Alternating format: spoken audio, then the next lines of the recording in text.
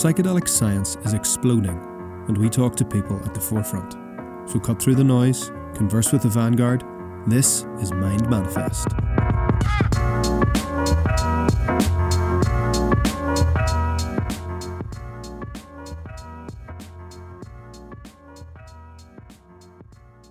So, as promised, Shane Moss asked me to do a blog post about cognitive biases. So here it is. If you listen to my podcast with Shane and Adam, you will hear how he actually thought I was just asking him to suggest a topic to investigate in the field of scientific inquiry more generally.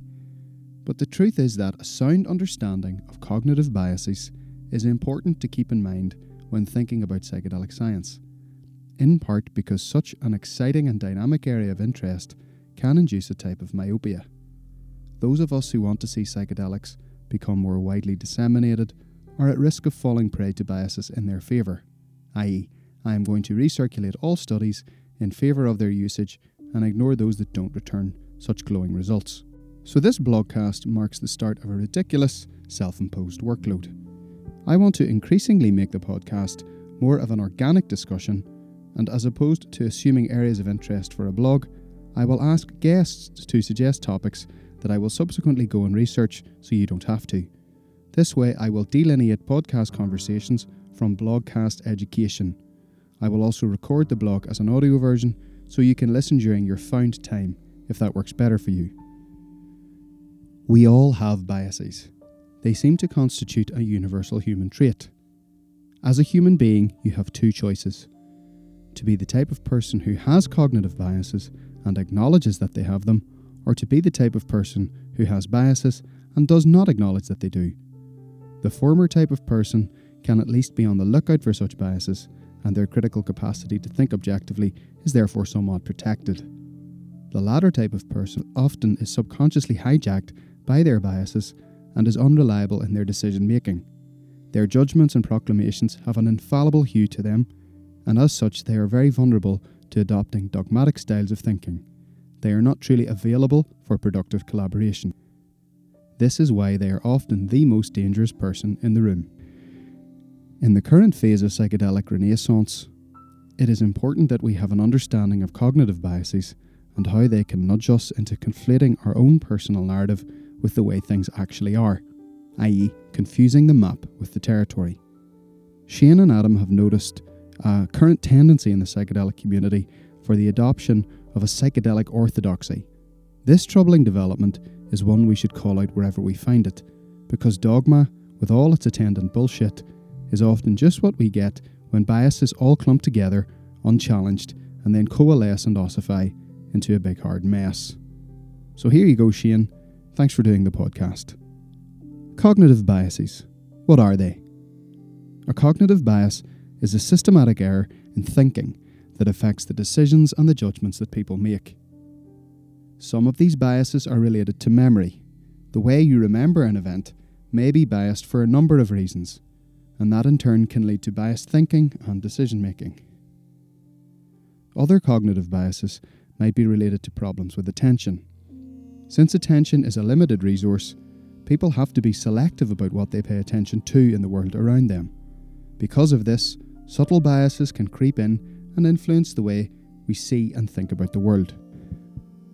Is bias baked in evolutionarily? Our brains are constantly creating our own subjective social reality from the processing of perceptual input. Thus, your construction of social reality, not the objective input, tends to dictate how you behave in the social world. Tripping on a classical psychedelic leaves you in no doubt about just how reductionist the construction of ordinary waking consciousness truly is. Under the influence of psychedelics, the experience of the raw data of the world made manifest before you is, well, it's a lot. To understand why we have cognitive biases, you therefore need to appreciate their evolutionary utility. Our ancestors were tasked with navigating through a perilous world of one proximal danger after another. Parsimony was the name of the game, and cognition that heavily filtered the world at large down to the absolute bare essentials was thus selected for. The only people who don't think like this with any degree of regularity are babies, poets, and people who are tripping. Three groups who famously are good at beholding the wonder of the world real time, but infamously terrible at remembering to take the bins out or to do their tax returns on time. The following poem, Snow, by Louis MacNeice, illustrates how such poetic minds can occasionally drop into this less reductionist worldview. He describes how upon walking into a room, his mind spontaneously became wide open. The room was suddenly rich, and the great bay window was spawning snow and pink roses against it, soundlessly collateral and incompatible. World is suddener than we fancy it. World is crazier and more of it than we think, incorrigibly plural. I peel and portion a tangerine and spit the pips and feel the drunkenness of things being various. Such drunkenness of thought just would not do for our Neolithic ancestors. However, whilst the parsimonious system of just enough information to survive has proven devastatingly effective from an evolutionary perspective, there is of course a trade-off. Our tendency to use mental shortcuts has allowed us to think faster, but also means we are much more likely to make mistakes. Biases are the product of cognitive systems falling prey to such vulnerabilities, namely perceptual distortion, inaccurate judgment, and illogical interpretation, phenomena which are broadly called irrationality. Like everyone else on God's green earth, you have irrationality baked into your source code. Let that not be a damning indictment, but rather a liberating one. As long as you acknowledge this, you can control for it, and you are by no means alone in your irrationality. You can educate yourself on the ways in which these biases are likely to show up in your thinking, and therefore you can somewhat control for them. You can train yourself to be a better thinker, and it is easier to do this in collaboration with others. Another silver lining is the fact that whilst your thinking is irrational, it is often predictably so. Your thinking may be unreliable, but it is reliably unreliable. Bounded rationality. In addition to the adaptive element of cognitive biases, there is a more physical factor which acts as a cause. Our decision-making ability is constrained by limitations of both our cognitive systems, that is the finite amount of meat-computer real estate imprisoned in our skulls, and the amount of accessible data we have to process, as well as the amount of time that we have to process it in. This means that when we try to solve a problem, we often end up reaching a solution that is different from the one we would reach if our cognitive systems were perfect, because we have a finite processing power and an obscenely incomplete dataset. We are therefore rationally bounded. This means that we make decisions that are not necessarily optimal, since instead of looking for the best solution that is available for a certain problem, we generally tend to look for a solution that is perceived as good enough given the circumstances. This inability to truly intake the incorrigible plurality of the world is called bounded rationality. Cognitive misers. A term you may have come across is that of heuristics, which implies a type of mental shortcut. Our human default to conserve mental energy means that we will often reach for an imperfect heuristic conclusion that is, on some level of cognitive analysis, deemed to be good enough for what it's for. As we have discovered, this pattern of cognitive miserliness has gotten us a long way from the East African plains, but it is subject to producing suboptimal conclusions in three main ways. In order to understand these three types of derangements of outcome, we need a little background into two cognitive systems, known as System 1 and System 2. System 1 and System 2. System 1 is the term given to cognition responsible for intuitive processing. It is fast, spontaneous, automatic, and effortless. This system can process seemingly disparate strands of thought in parallel, and it is strongly mediated by emotion. It is therefore more Dionysian in nature. When you are intuitively and effortlessly listening to a story in your mother tongue, and it is invoking different strands of imagery and memory, you're utilising System 1. System 2 is responsible for our conscious reasoning. It is slow, deliberate, controlled, and effortful. When you are effortfully listening to directions in a language you barely understand, and in doing so trying to consciously both decipher the syntax and retrieve recently stored vocabulary, you are utilising System 2. These two comparative examples serve to demonstrate not just the visceral difference of operating in either of these systems. It explains, for example, why you can feel exhausted after a night of social conversation in a foreign country, but rejuvenated by a chat in your mother tongue, but also the potential for transferability of tasks from one system to the other. The arduous adult acquisition of mastery in a second language will, over time, shunt the processing of its comprehension predominantly from System 2 to System 1.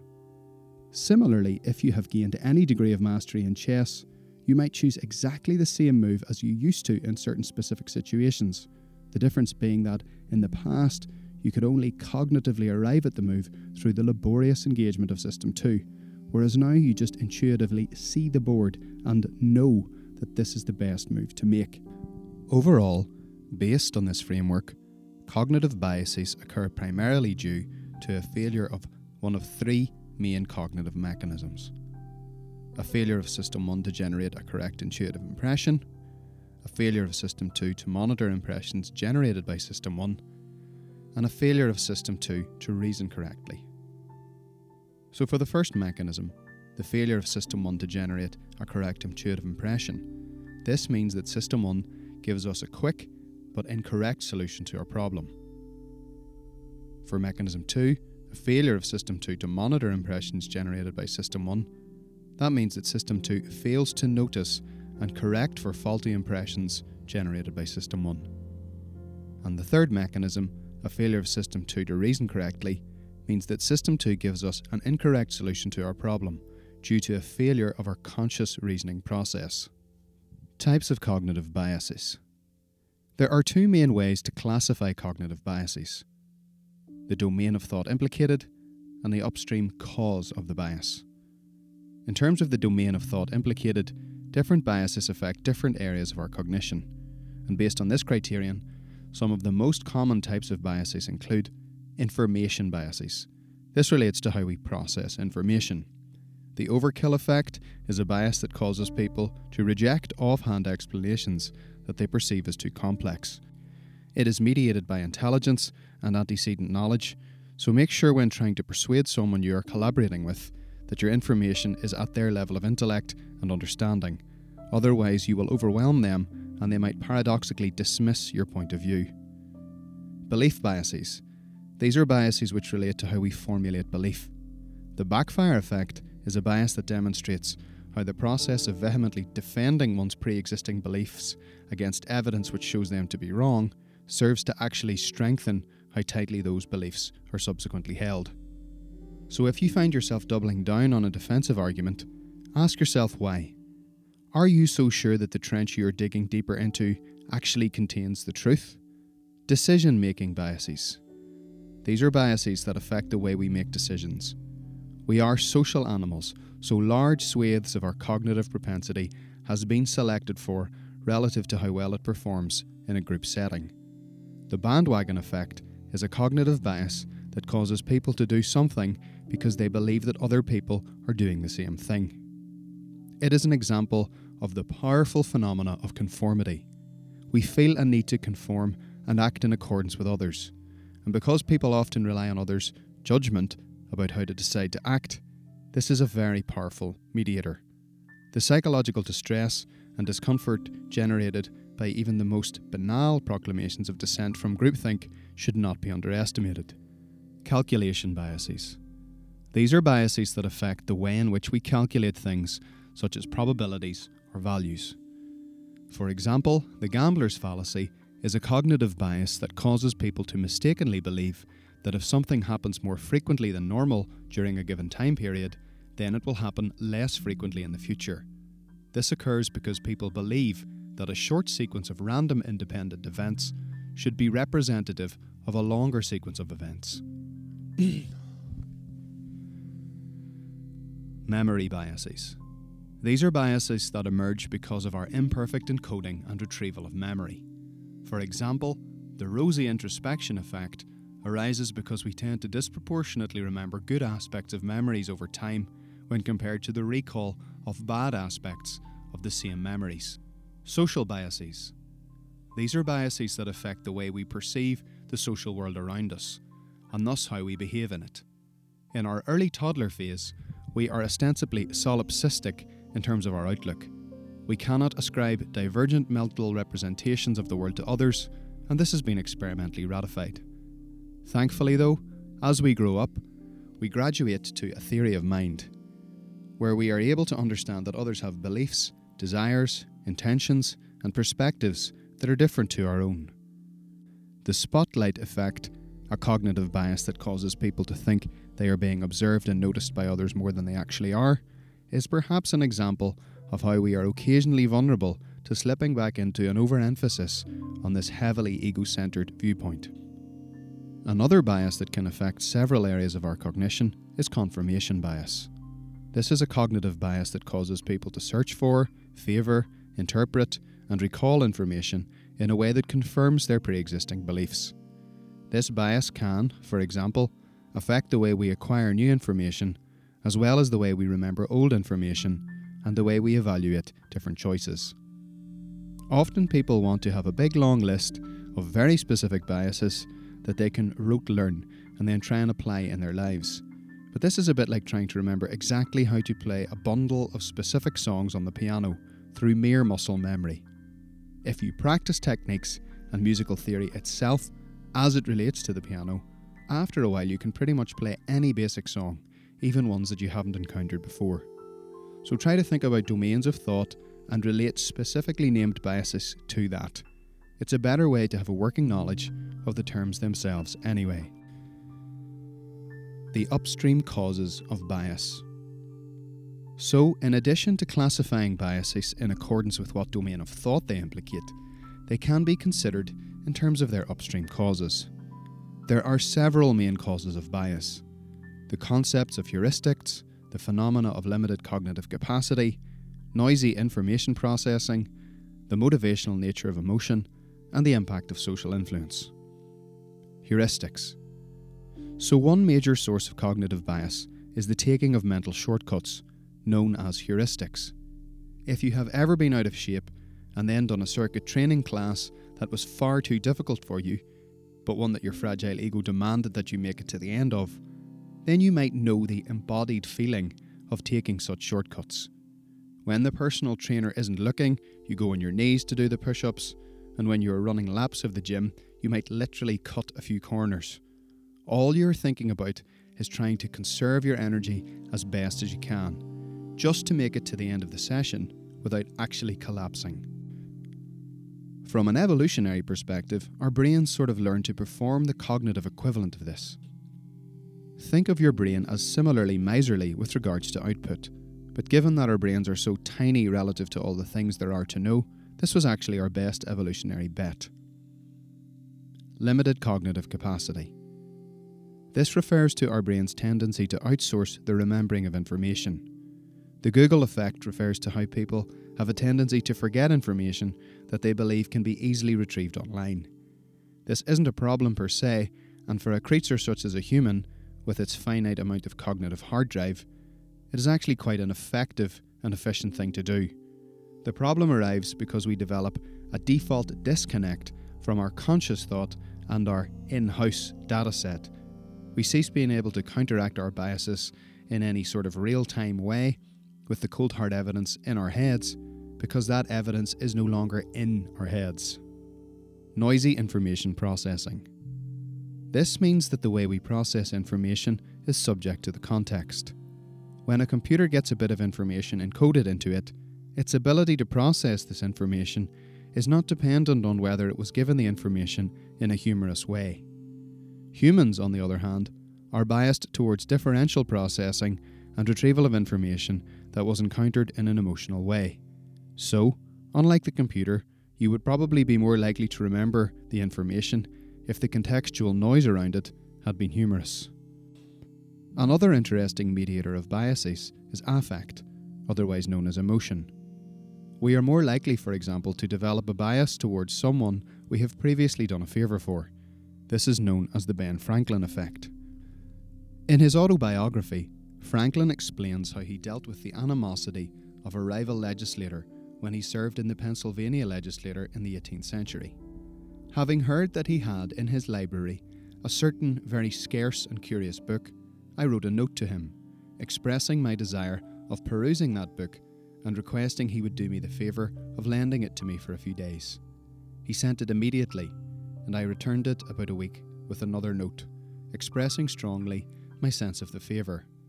When we next met in the house, he spoke to me, which he had never done before, with a great civility, and he ever after manifested a readiness to serve me on all occasions, so that we became great friends, and our friendship continued to his death. This occurs because people want to avoid cognitive dissonance, which could arise as a result of behaving in a favourable way towards someone that they either dislike or don't like enough. Social influence. This refers to how the way we classify other people impacts our cognition about and our behaviour towards them. For example, the outgroup homogeneity bias is a cognitive bias that causes people to view members of outside groups as being more similar to each other than members of groups that they are a part of. This occurs because people tend to allocate more of their attention to members of their own group, since interactions with those people are generally perceived as being more consequential and important. When you encounter flat-out tribalism in our species, and you have some evolutionary understanding for how in the past people ostensibly from other tribes pose legitimate and significant infective and physical risk to your tribe, then you are more likely to perceive such tribalism as understandable. This is not the same as believing it to be acceptable. It just allows you to have a more nuanced appreciation for the troublesome primitive wells that exist in our psyche. Being conscious of such ancient evolutionary proclivities is probably your best bet for counteracting them in your day-to-day life. Hopefully you can now appreciate that the roots of our biases go really deep. What is more, they overlap and intertwine. For example, many heuristics-based biases occur due to our limited cognitive capacity, and many biases that have an emotional motivation are also affected by social factors. You can't really get under your biases. They are ancient, but you can work with them. More on that later. Hot versus cold bias. Another way to distinguish biases is based on the involvement of emotion or affect.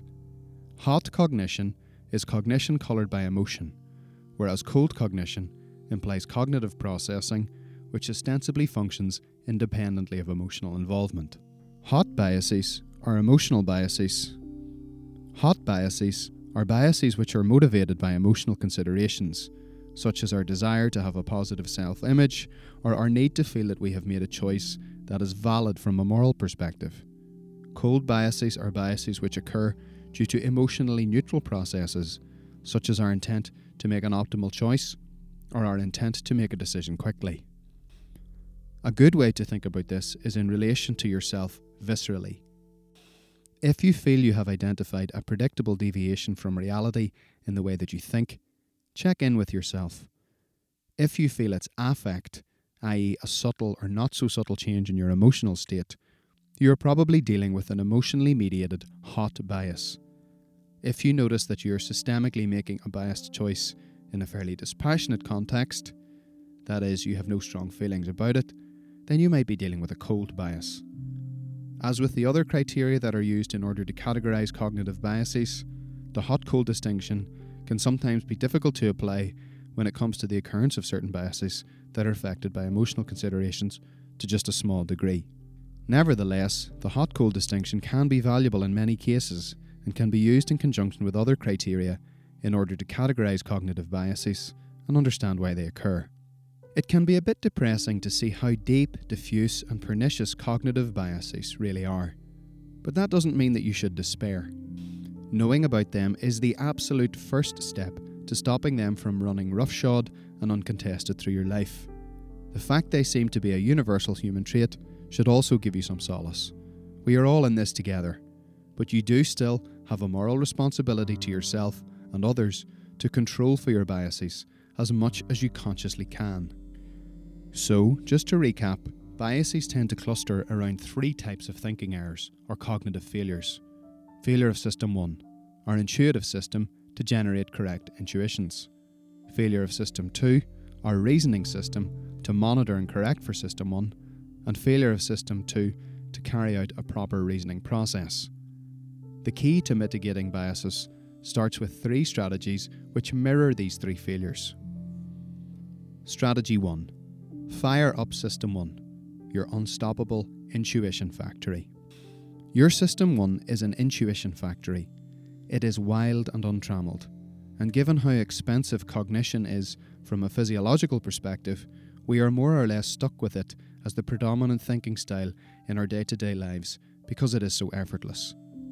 The goal is, therefore, to have it function less suboptimally than it currently does.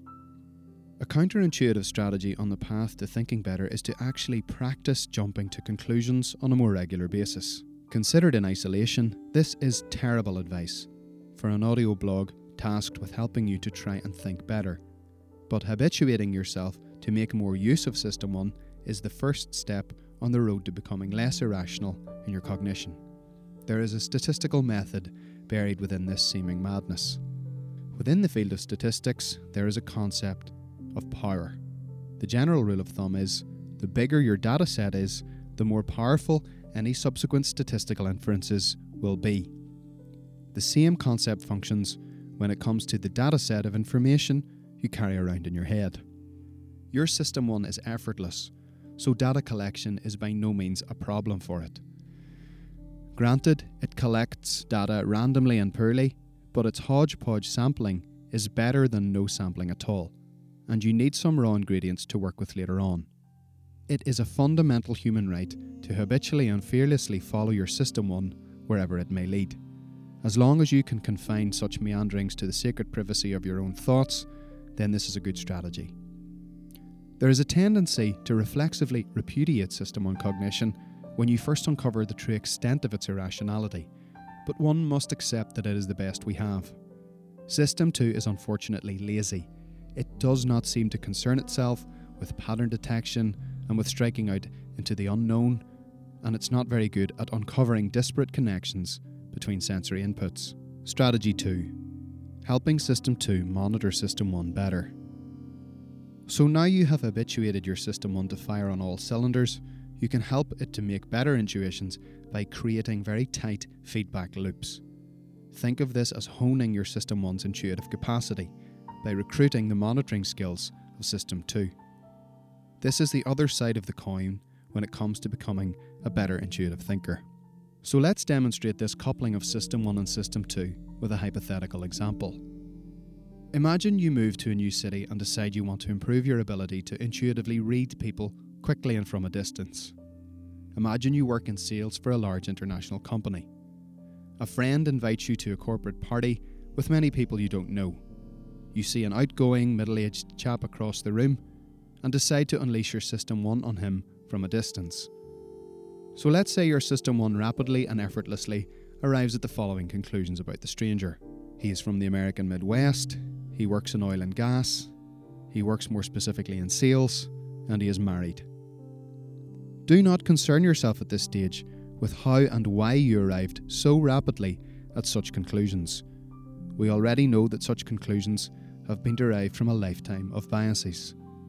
Strategy 1, firing up your intuition factory, has taught you to simply be conscious of the processing of System 1. Now you have created and articulated to yourself several falsifiable conclusions. Now it is the turn of System 2 to strategize. In a way, methodically generating a handful of explicit conclusions about the stranger is actually the work of System 2 already. At this stage, your scattershot technique of data collection is going to be refined, because you're going to go over and actually talk to the person, with the express intention of finding out where they are from, what they do for a living, and what their marital status is. So let's say that after 5 minutes of chit-chat, you glean that they do indeed live in the American Midwest, and whilst they do work in oil and gas, they are single and work in accounts, not sales. You have thus created a feedback loop. In a way, you have held the face of your intuitive biases up to the flame of empiricism. So broadly speaking, 2 of your conclusions turned out to be correct. You correctly ascertained the industry worked in and where the chap was from. So you utilise System 2 to try and unpick why you thought this. In a way, this is an impossible task, because you will never be able to comprehensively and consciously chase down all of the cascades of priors that led you to these correct assumptions, but you might discover that you seem to have a decent sensibility to such things. These intuitions related to how you heuristically determine someone's profession and place of origin have proven themselves serviceable until the next time they fire up, at which point they will be checked for veracity all over again. The other two erroneous assumptions that you made, that he was married and worked in sales, were based on what? Again, this dialogue between the methodical inquiry of System 2 and the clandestine workings of System 1 will feel effortful in your head, as it should. This is a good sign. It means you are properly recruiting System 2 to the task at hand. So let's say you manage to consciously squeeze out the realisation that's from System 1 that it had a bias to think the following thing: all extroverted people are married and make great commission in sales. Maybe you gain a little bit of insight that, as a deep introvert who themselves works in sales and has been unlucky in love, your lifetime pattern has been one of believing that your lack of ability to put yourself out there in an extroverted way has been the sole reason why you have missed opportunities to both find a life partner and close sales in your job. Perhaps you are emotionally triggered to be jealous of people who you perceive to be extroverted because somewhere along the line your System 1 has cultivated the hot bias that extroversion is inextricably linked with successful careers in sales and successful efforts to get out there and find a suitable life partner. Standing across the room and seeing this extroverted stranger hold court at a party meant that your System 1, heavily mediated by the emotion of jealousy, triggered that link between extroversion and a perceived affluence in the worlds of both love and money. As painful as this might be, you have successfully debiased yourself a little bit. Your moment of painful insight has yielded an improved ability to read social situations in the future. This 1-2 combination of 1. Letting your System 1 effortlessly and incorrigibly seek out data points, that 2. Your System 2 subsequently integrates through tight feedback loops, will start to pay dividends very quickly. Also, such habits of feedback compound and make you much more socially competent. From a well-being perspective, the return on investment is potentially huge, as your thinking becomes less suboptimal over time. Strategy 3. Help System 2 form better judgments. To do this, you need to improve your conscious reasoning process in order to ensure that System 2 reaches optimal solutions. You can accomplish this by implementing relevant metacognitive strategies, which promote a more effective reasoning process. Note that in this context, metacognitive strategies are simply strategies that you can apply in order to regulate your cognition, that is, your thinking about your thinking. Different metacognitive strategies will be applicable in different scenarios, and these strategies can be fairly simple and universal, such as simply increasing your awareness of the bias in question in the first place, which is what you're ostensibly doing right now, or they can be more specific, such as creating psychological distance in order to mitigate the egocentric bias, which is the tendency to anchor other people's viewpoints to your own. With enough practice, the application of metacognitive strategies can become intuitive. However, their application can be effective even at an early stage, where you have to consciously remind yourself to use them. This stands in contrast with training System 1 to form better intuitions, which, although is amazingly effective, does take some time to finesse. Where to go to from here? So hopefully this has given you some scope for how beautifully irrational you are. Please don't be despondent about this, but rather look at it as an opportunity to just fully realise the absolute necessity of connecting with other people. You have an unknown quotient of dumb, irrational, and biased bullshit in your head, but so does everybody else. You might just need to access a specific aspect of their slightly less suboptimal dataset in the future to help you out of a hole you repeatedly keep falling into. Rest assured, there will come a day when some aspect of your dataset is more accurate than theirs, and you will have an opportunity to return the favour. Shane Moss's podcast Here We Are can be viewed as his attempt to flush out his own biases by speaking to brilliant but biased humans who know loads of stuff that he doesn't.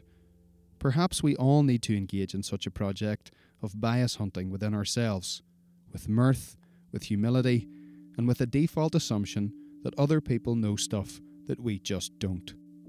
I have recently joined Twitter. My handle is @MindManifestPod, and have found the psychedelic science bubble to be no less infected with rampant biases than anywhere else. This is no doubt in large part an artifact of the medium, and that is why I go out of my way to meet in person with podcast guests. But it is nonetheless depressing to me to see that I can quite reliably predict what views certain thought leaders in the field of psychedelics will hold on a range of unrelated topics. This suggests a developing monoculture, a narrowing of the Overton window, resulting in one singular narrative, one side. And he who knows only his side of the argument knows not even that. So take a breath and relax. You are a fuckwit, but so is everybody else. Have a cup of tea and a biscuit. We're going to be all right.